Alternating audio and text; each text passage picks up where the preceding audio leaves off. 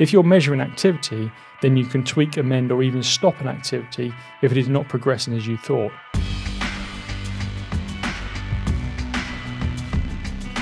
Welcome to the Step Change podcast from me, Mike Foster, the Entrepreneur's Mentor.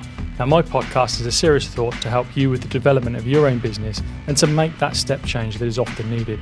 Because we all know that if we want something different in life or in our business, then it's often a step change that is needed.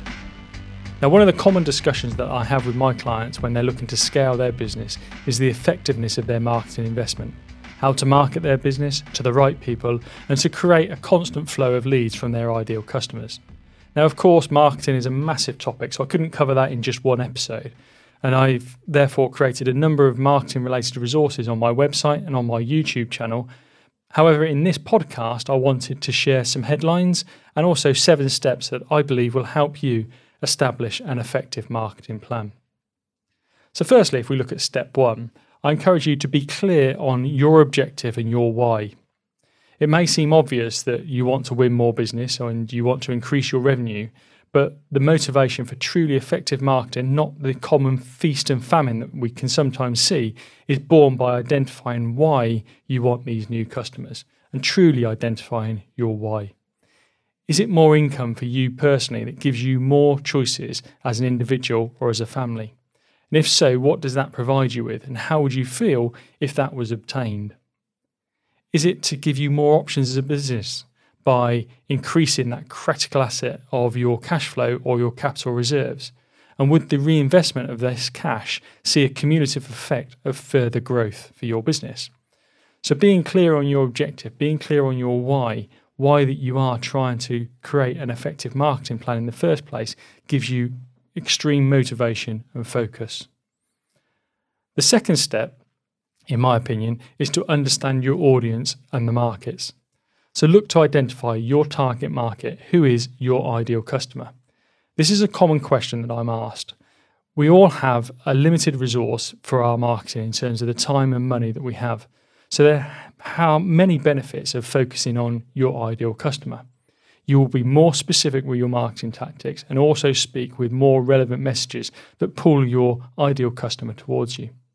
So when you're thinking about your ideal customer profile, consider the type of business, its size in terms of revenue or employees, the geographic location, and how long they've been established. And reflect on the profile of their decision makers, the suppliers they already use, the publications that they read, and where they hang out. And research their situation, their goals and their objectives, what they need or want, and find out what stops them from achieving their goals. This will help you to establish what's causing them pain and understand what is the impact of their problems or the challenges that they face. And all this builds a really useful profile for your focus. And when considering the market, reflect on the overall picture, how the sector looks. Is there a regional difference? What are the expectations in the market? And is there any gap for you to exploit? This is where your SWOT analysis can come into its own. And that enables you to establish how you can utilize your identified strengths and exploit those opportunities in front of you. Now, within the market, break down and understand your customer segments. Is that by a demographic, the ideal client profile, a niche or a vertical market? And for a deeper understanding and to be more successfully targeting your market, then look to develop your customer personas. A customer persona, also known as a buyer persona or a buyer profile, is a fictitious character that embodies the traits of a segment or your audience. And customer personas are based on research and data from within your business. And often it is good to name your personas by humanizing your target market, in my opinion. What it does, it makes it possible to gain a deeper understanding of the people that you're hoping to engage with and relate to them. And many of my clients will build their customer personas. It'll be based on someone that they can visualize, and they will give that person's name to that persona so that they can keep that front of mind of each time. So to create your customer profile persona, you can start to narrow your focus using data and market research. Ask your considered audience using surveys, focus groups, or interviews, and see who your competitors consider to be their customer. Perhaps review social media feeds for trends, or to use Google Analytics to understand what people are searching for and the language that they're using when they're looking for your service, your solutions. And then look to establish what they care about. Put yourself in those customers' shoes. What is their journey? Discover what they care about and what are their issues. What is their pain, their problem, fear, want, need or desire? An easy way to start is to consider your best customers and profile them with any commonalities or trends. Then establish how you have helped those similar businesses to be your ideal customers and how you've helped similar businesses to your persona that you're building and creating. This will help you to create your value proposition, reflecting on what is unique about you that creates your differentiator of value. The third step is then to look to define your brand and its offering. Firstly, consider or use your team, if applicable, to agree a 6 core brand values that will drive your day-to-day operations. The things that you live by, the things that help you base decisions, the things that help you hire the right people. Then understand your voice and develop your consistent brand tone of voice. Over recent years, marketing and sales have moved to the digital world, and this has been accelerated during the pandemic. So no longer can we rely on our actual voice to control our communication. So what is your tone of voice that can be replicated online through print or in person? For sure, this should be influenced by your audience that you're talking to and their language. But how will the brand tone of your voice be consistent? What sort of language reflects your personality? Do short, punchy sentences reflect your brand, or would longer words and phrases show a maturity or expertise that you want to convey? Your tone of voice needs to be consistent across all your brand assets. If you're not consistent across all your brand assets, your prospects and your customers are likely to be confused. And when they're confused, they often look for something else. To supplement your voice and give you consistency across your business, then look to create a brand style guide. This would include any visual identity, including imagery, colours, fonts, etc. But then it would also ensure that you and your team communicate your brand with consistency. And when I talk about your team, that's people within your business and people external to you that you rely on for delivery of X, Y, or Z. Once you've clarified your audience, the market, your ideal customer, and your brand positioning, then I often find that it's easier to establish a relevant offering with the hooks or the underlying messages that pull your prospects towards you with interest. The fourth step is to decide on your marketing tactics. Now, I'd recommend that you don't move onto this step too early, because without a clear picture of your audience and a strategic approach, then you could waste your resources in terms of time and money that we spoke about earlier. So with a clear picture of your audience and what you're taking to market in terms of a product or a service and its messaging, then you can look to consider the most effective channels and tactics to use. You will more easily identify where your prospects hang out and can use them to make sure that you have the most relevant tactics to build traction and generate leads. Now, I highly recommend a book, one of my recommended reading list, titled How Any Startup Can Achieve Explosive Growth Traction. And that's by Gabriel Weinberg and Justin Mars. Now, the early paragraphs encourage you to consider the various different ways to build traction for your business, then test and measure a few before establishing the bullseye of your marketing activity. Now, one learned from me from this book was to not discount a marketing tactic because of your personal feelings or your experience. So, for example, you may not like social ads or telesales, or you may never click on a Google advert because you know it's been paid for. However, it may be the best tactic for your business. So don't dismiss that and consider the 19 different ways that you may build traction as recommended by the book and build those towards that bullseye. Now, the top 5 tactics that I'm seeing right now, but of course, it's not limited for businesses and it's very business dependent. But for the businesses that I'm seeing, I'm working with, is to create a social media strategy, to maximize your SEO, to create content marketing that delivers, and that's through your blog posts, videos, white papers, to use video to tell a story.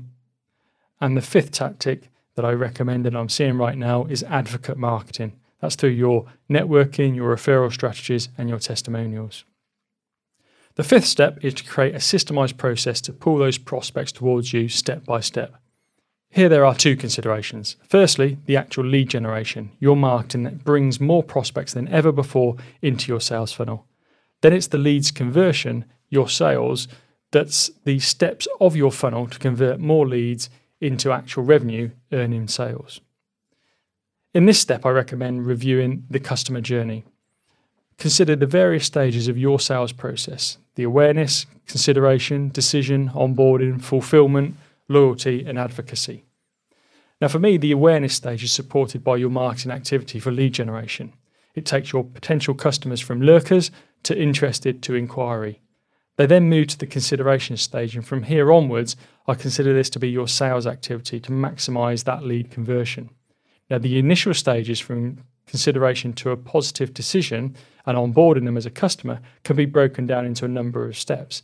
And this is beneficial as you can then measure the effectiveness of each of those steps. And if you find that your prospects are not moving through the steps or they're bailing out at a certain point, then you know which part of your process you need to review, tweak, and perhaps improve. And also, don't forget the latter stages of your customer journey. Too often I see businesses stopping their sales process during the fulfillment stage.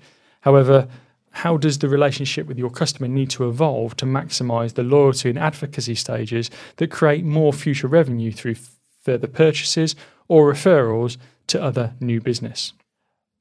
An important step that's often avoided is step 6, which is measure, manage, and evolve. It can be avoided as some businesses feel that they've done all their research and hard work to create their marketing campaigns, so have no need to actually monitor. Others avoid monitoring because they don't want to see the results, because in their heart they know it's not quite right in terms of what they're doing.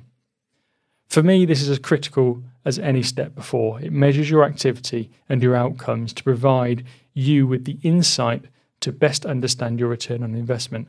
And I encourage you to measure both your activity and your outcomes. This is best achieved by establishing your key performance indicators, or what I call your success drivers.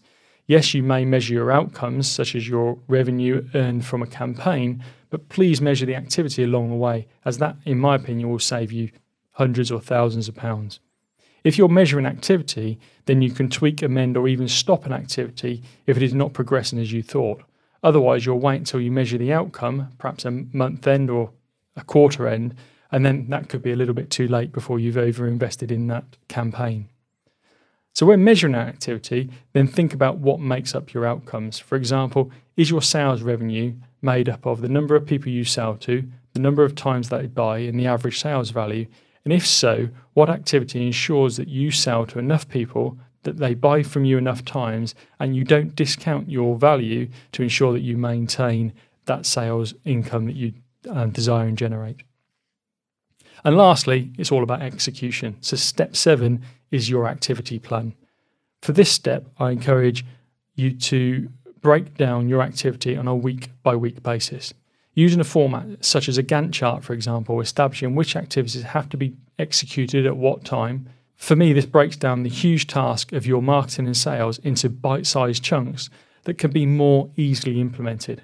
Because it's now all about execution. You've done the planning, you've identified who you want to speak to, you've identified your market, you've identified how you want to pull them towards you with interest.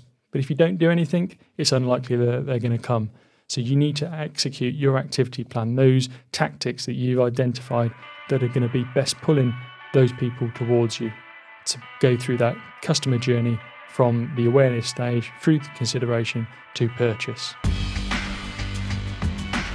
As always, I hope you found this content of this podcast to be thought-provoking and useful in supporting your thoughts in the development of your own business. That was just 7 steps to create your marketing plan. Thank you for listening to the Step Change podcast with me, Mike Foster, the Entrepreneur's Mentor. As mentioned before, I've got many resources on my website, entrepreneursmentor.co.uk, including blogs, videos, a free report, and much more. And please do subscribe to this Step Change podcast via your favourite app. And next time I release an episode, you'll be one of the first to know.